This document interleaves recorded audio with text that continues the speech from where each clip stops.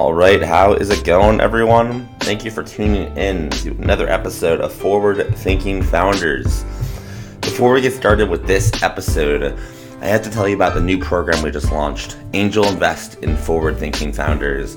If you've been getting value out of the podcast over the last year, if you've liked the guests, if you want to interact with the guests at meetups, if you want to join us in an online community, if you want premium content, and you don't want ads anymore, please become an angel investor in this podcast. You don't need to be an accredited investor. All you need is $10 a month or $100 a year. If you're interested in supporting the podcast and getting all these extra perks, go ahead and check out glow.fm/F20R. And there you can read all about it. You can become an investor. You can get all the perks. Lastly, if you don't want any of the perks, but you have enjoyed the podcast and you just want to support a creator trying to do good work and kind of bringing to light these people who you may not have heard of before, I would also just really appreciate the support. So that's glow.fm/F20R. And I appreciate the support. Now let's get into the episode. All right, how is it going, everyone? Welcome to another episode of Forward Thinking Founders, where we're talking to founders about their companies, their visions for the future, and how the two collide.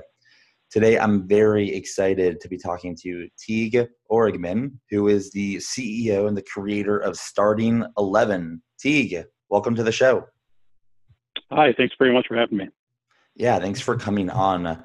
I don't know why, but I always am, I think, a little more interested in like sports type stuff or fantasy or anything in that realm, just because I know so little about it, which means it gives me this opportunity to learn a ton, which is going to be great. So to kind of start, let's just dive into what is Starting 11.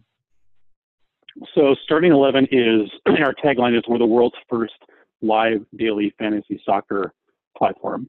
So what we do is, some of your listeners may or may not be familiar with fantasy sports generally, which is a process where you take real life players from real teams and then choose your own team based on those real life players.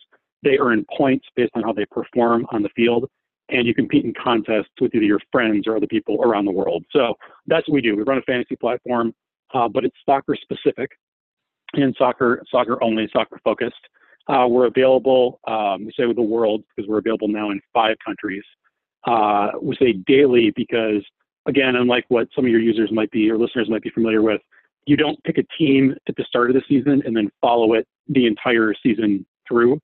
Each match day, we offer different contests. So each match is a chance to select a new team. And then the live piece is probably the most unique part about what we do. So anyone who has played fantasy sports knows that the absolute worst part of the experience is you put in this time, you're ready to have fun, you're ready to watch the games, and then one of your players gets injured or things aren't going the way that you'd hoped kind of early on, which, causes you to, throw your pen or, storm away angrily. It just kind of wrecks the experience. So what we decided to do when we built the platform is make it live, meaning that just like a regular soccer manager, if you're a Starting 11 player, you get 3 substitutions to your team in real time while you're watching games.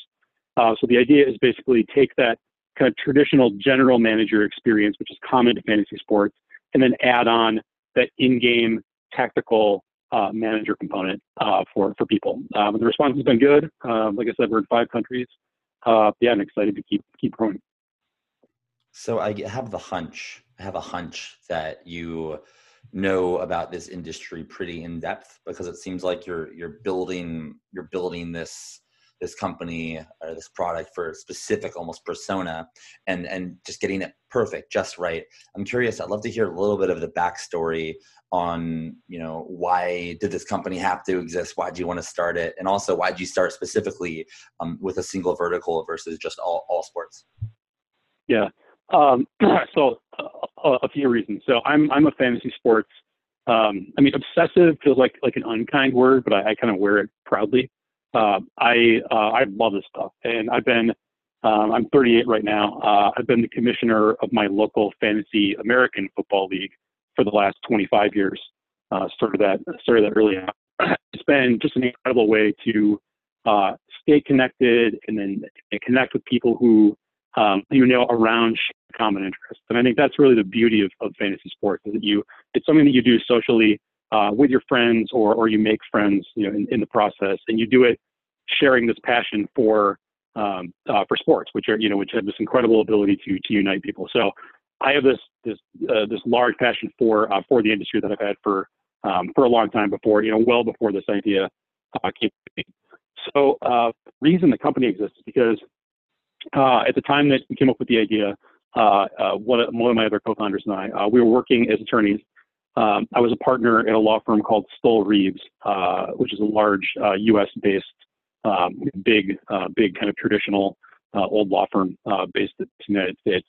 And I was a litigator. So I tried in cases in state and federal court all around the country. And fantasy sports was my hobby. But I got to talking one day with someone that I worked with about why is it that there's not a compelling daily product for soccer, when obviously everybody knows it's the biggest sport in the world, but it's also got this incredible growth trajectory in some really interesting places that traditionally have not been big centers of fantasy sports play, but are becoming that way. India is an example that I'm sure we'll talk about. So we got talking about it, and we did kind of that famous last words for anyone who's ever built anything, which is, why don't we just do it ourselves? Let's figure it out and do it. So he knew some people who had done some design work and created some products in the soccer space. We got together with them. We did the traditional tech company. Hey, we'll put together an MVP. It'll be bad. People can tell us why it's bad, and try to put that out there for a season. And then now the last season and a half or so, we've been running a much more kind of structured version of the product. But yeah, it came about from originally from that conversation. Like, we love the stuff. We're big soccer fans. Why isn't there something that is compelling for us on the fantasy side? And let's just make it and kind of see where it goes. That's awesome. I love, I mention this all the time on the podcast because this is such a common scenario, but this is something you loved long before you started the company, which I think is why I'm sure the product is built, just for you. And there's a lot of other people like you, right? I think one question I'm curious about, and this might bring out my naivete, in the industry, but, I know soccer, or football, I guess globally is the, one of the world's most popular sports, but in the States, I know it's not as popular as some other geographies. I'm curious, is this available in the States? And if so, how's it going? And if not, was that a hard decision for you to make? It is. So it's available in 35 U.S. states, due to some of the regulatory challenges that we face when we talk about real money gaming, really, because that's something that's available in the app, because you can play for real money. So anytime that's introduced, there's another regulatory layer to work through. So we're in the U.S., we're in Canada, we're in the U.K., we're in Germany, and now we're in India. And we started an international gaming company from Minneapolis, Minnesota, specifically around one vertical in a sport that, although it's becoming more popular, especially in certain markets in the United States, is certainly not the most popular sport in the country. And so our vision from the beginning was, this is probably not a thing that's just a U.S.-based product. So we had a lot of people early on say, do football, do basketball, do something else. And we were pretty adamant that we thought the opportunity was international. We thought it was specifically around soccer. And we love it too, which, is to your point, that you have to in order to give as much as we do to it. And that was a decision that was very, very early on. But this is what we're doing. We're picking this niche, which happens to be a huge niche, but it is a niche, and going that direction. So let's walk through what a typical user experience is like. I have played fantasy football in the past, where it was, I think what you mentioned, you have a season and it just kind of, it starts and it ends, and it's one, a single team and whatnot. And I think there's people listening that might be in my boat where they kind of understand what you mean by multiple offerings, like not totally. So Can you dive into different ways people can engage with Starting 11? And are there different formats of games? Are there season long, week long? Is it like can you just kind of go into how you can kind of use Starting 11 in different ways? Sure. So we're an app. We don't have a desktop version. We're Android and iOS. You can either sideload the app through our website if you choose, or you can go to one of the stores and download it directly. The way that a user experience works is you download, you sign on. Everybody's familiar with doing that with apps, and then we'll send you a confirmation email because we have to know a little bit about you because of some of the markets that we're in. Not invasive information, just like where you are. Basically, we need to know. And then what you'll do is you'll be able to go in and choose a contest type. So all of our contests, like I mentioned, are daily, which means that you're building a team for that particular match day. And what we do is we have 4 different contest types that really are differentiated around how many other people do you want to play with, and do you want to be the one creating the contest, or do you want to enter one that's already been created for you? So we really try to give a wide range of options there. So you can create your own contest, just you versus a friend, and invite one person. You can go in a lobby that we have a publicly available lobby and choose a contest that's already been created. You can go play against 3 other people or 9 other people. Or we have this contest type called mini leagues, which are probably our most popular contest type, where you can invite as many people as you want if you want to create a mini league, or you can join one that exists. And we have a lot of people who are playing mini leagues who do it through their favorite fantasy soccer personality. So people who have podcasts about fantasy soccer, or they have stat sites, or they have Twitter feeds, will come in and create their own contests, and then they'll play against their listeners. So it really is a wide range of options for the contest type that you want to join. And from there, then your option as a user is to just pick your team. So we don't have any kind of mechanism like salary caps or anything that's complicated for people. Really, the idea is put together your favorite 11 players that looks like a soccer formation. It can't have 3 goalies, for example, or 7 forwards, but it looks like a soccer formation. We give you all the information in the app that you need to make those decisions in terms of the latest news about players, how many points they scored their last few matches, whether they're likely to start in the upcoming match. We want to make that all an experience that people have within the app. They don't have to go anywhere else. You can build your team. You pick your favorite 11. You pick a captain that earns you double the points on your squad. So you pick your most important player. And then you have the chance, from the time that you set your lineup to the time that matches kick off, you can make as many changes to that lineup as you want. So maybe you think about it for a while, you come back and you tinker a little bit, which is pretty common. And then once matches kick off, you can make 3 substitutions to your team in real time while matches are ongoing. And we will tell you all sorts of information when matches are live. What your position is in the particular contest, for example, whether you're winning or not winning, everyone else's score, how many points your players are scoring. All of this happens in real time. So it's to the second, the kind of information you get. So we have a lot of people who use it as sort of a second screen companion while they're watching live soccer. And that's basically the universe of options, just from sign up to the end of a contest day. So it makes me wonder, because the fact that I'm not in this industry, so it's just fascinating hearing. I'm curious if you're willing to go into it, if you're open to it. I feel like there's a dozen ways you can make money off of this model. I can count on 6 just right now as you are reading off. How do you? 2 questions. How do you think about? Well, how are you monetizing if you are? And also, the second question is, how do you think about monetization and focus, and knowing which channels are going to be the best ways to make money? Yeah.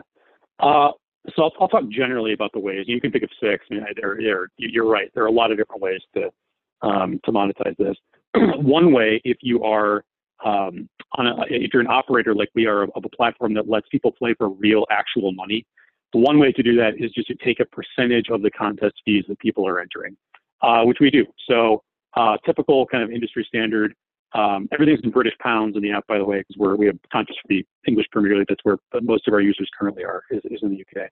So if you want to play against your friend and you each want to put in £5, the winner of that contest will get 9 and will get 1. It's a 10% operating fee across all the contests. That's one way to do it. The other kind of major monetization option, which is not just us, but is spread across the industry, is found in the data that we are required to collect because of the regulated markets that we're in around some of the user experience pieces. So, for example, we have to geolocate our users because we have to know, are you in an area where you can play for real money, or are you in an area where you can't? You have to have age information, for example. We know about people's favorite players because of who they choose in the app. We know about when they're most engaged with the live soccer that they're viewing because we can tell when they're making substitutions and then why they're making substitutions. So that unique proprietary data set, and again, it's not just us. I mean, this is a thing that's been done by a couple other companies with some real great success, is saying, on a B2B level, saying we have a lot of really unique proprietary information about the fan habits, the fan engagement habits of these fans that you're after, whether you're an advertiser or a league or a club or a broadcaster or whoever. Because kind of the number one thing in the sports space right now is really data, and it's fan engagement data. And that's really what we are as a company. And so those are a few. There's, of course, anything people kind of do normally in apps to monetize in terms of just straight ad work is an option. Because we're the first ones who have created this live substitution piece, we get requests from time to time to do white labels for other leagues around the world or other clubs. And it's not something that we have been interested in doing so far, but that may change in the future, kind of depending on, just kind of depending on what our needs are and where we're at in the next 12 months or so. So yeah, there are just a lot of ways to potentially monetize what we're doing. I feel like it's a question that a lot of very early stage founders or aspiring founders think of, like, oh, which way should we charge? This way. But I think the most important thing, in my opinion, is just picking a way and seeing if people will give you money. whoever you charge, you'll always be able to iterate. But I just think people wait way too long to ask for money. Yeah, I agree. I mean, this space is kind of unique in that way, because we do have a couple of companies that aren't competitors of ours, but are adjacent to us, doing other sports, for example, or season-long stuff, where they're pretty open about. We don't really monetize early. We don't really care about that. We care about getting a critical mass of users on the site because there are so many network effects of what we do. And that can work, and that's worked for some people. But I agree with your point, which is, for us, for example, we have a framework for decision making on those things. And it goes back to, what is our end goal? What are we trying to accomplish? So our decisions get run through that framework. And if you don't know the ways in which you're trying to monetize, that's hard to do. So it's important to have a plan, and then contingency plans, and then be pretty honest about whether they're working or not, and be able to move, to your point, as quickly as you can. Definitely. Well, my last question, specific to your company, is, I feel like you have something really unique and creative, and I have a hunch that there's a lot of running room. What is the next decade look like for you? And if you have to paint a vision for what you're building and what it could be, I would love to hear it. Yeah.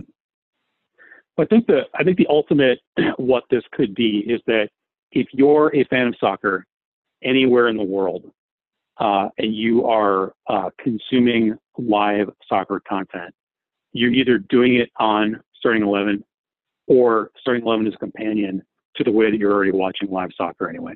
I mentioned that we're in 5 countries. We just launched in India. We're going to be in more than 5 countries. I mentioned that we do contests for the English Premier League. We're going to have contests in relatively short order for more than just the English Premier League. So, for us, we're at the point where we've spent a considerable amount of time being really thoughtful about how we built this and putting a lot of building blocks in place from a technology standpoint, from a data feed standpoint, from an IP standpoint, from a regulatory perspective. We put a lot of really sound building blocks in place. And now we're at a point as a company where we're ready to scale. We are prepared on all fronts for the scale process. So I think 10 years in what we do is just forever. I mean, we try to have a long view of things, but that's so long. I mean, this industry didn't exist on the daily side 10 years ago. I mean, there's no such thing. Now there are there have been $3 billion companies that have come out. So it's hard to say 10 years. I think that shorter term than that, we want to be the largest fantasy soccer company in the world, and be synonymous with fan engagement around soccer in lots of different markets. All right. I like it a lot, and I hope it all comes true. And 10 years from now or 5 years from now, you're on a whole nother mountain looking at the next mountain. That's the beautiful thing about business and startups. There's always something else to do, somewhere else to go. So thank you for kind of sharing that with me. Something I want to shift a little bit into now is, before the show, we were talking about how you've had some experience in working or with like breaking into regulated markets and just kind of navigating that world. And I will be totally honest and tell you, I know nothing about that. So I am excited to learn once again. So to start, I'd love to talk about that. So to start, what is your, high level, what are your thoughts on breaking into a regulated industry or regulated geography on a very high level? And then we will obviously drill down, but just kind of starter thoughts. I'd love for you to kick it off. Well, I think that when you're a startup founder and you're relatively early on, like one of the questions you're going to get asked a lot by people, customers, investors, whoever is, give me some defensibility around this. Explain to me why not everyone can just do this. And one of the answers when you're in a regulated market is because other people can't overcome the regulatory barrier to be able to do what we do. So in our case, and this isn't unique to us. This is a common problem in our space and in some other spaces too. You've got multiple regulatory layers that you need to think about, design around at the outset, and then be able to navigate in terms of actually meeting the regulatory challenge. So those are things like, can you pass platform approval on Apple and on Google? Can you pass country approval? Where is that a federal system or is that a national system? So like in the United States, what we do from a regulatory standpoint is controlled state by state. In a place like the UK, there's sort of a higher governing body that covers the entire UK. In India, it's state by state. It's just different. It's different in every country. And then do you have the infrastructure to meet whatever the regulatory requirements are in order to achieve a license to be able to do what you do? So can you pass security audit? Can you meet technical standards? Can you put all those technical pieces in place in order to not only get the product out there and make sure it works, but also pass regulatory muster by whichever body is providing oversight. So that's something that we've had to do now more than five, but 5 different countries. And so that's I think the key to it is having a very, very good understanding at the outset of what exactly it is you need to do so that you can design around it. I'll give you an example for us. When we started doing this, single game fantasy, meaning a fantasy contest that was just for one game, like Liverpool's playing Arsenal, and it's just a fantasy contest about Liverpool and Arsenal. That was not permitted on the regulatory side in the United States. So we had to design around that and then work our way back to that once the law, it's a fluid situation with a lot of these laws, especially on the gaming side. So I think it's uniquely challenging. There are more barriers to entry, but you're also going to find yourself in a position where you're maybe ahead of the field if you have the ability to overcome those challenges. So I think when people think of regulated industries, or companies that are in regulated kind of geographies or industries, there's I feel like two ways that companies can go about it. There is the Uber way, which is just kind of with force, and kind of I didn't read so much into this, but I got the gist that they kind of just went for it, kind of in a way bypassed regulation and dealt with it later down the line when they had more funds to put up the legal battle. And there are companies that do this, but then there's obviously companies that play within the lines of regulation wherever they want to break into. What's your thesis on this? And is there a right or wrong way to go about this, or does it just depend on the company? Yeah, that's a good question. I mean, I think so. So I have a couple of things. One is, my sort of prior on this is that the right way to do it is to comply with whatever laws or whichever jurisdiction you're in. Whether ethically or morally or whatever, or just for the long-term success of your company. That's the right way to do it, because there's almost always a reckoning.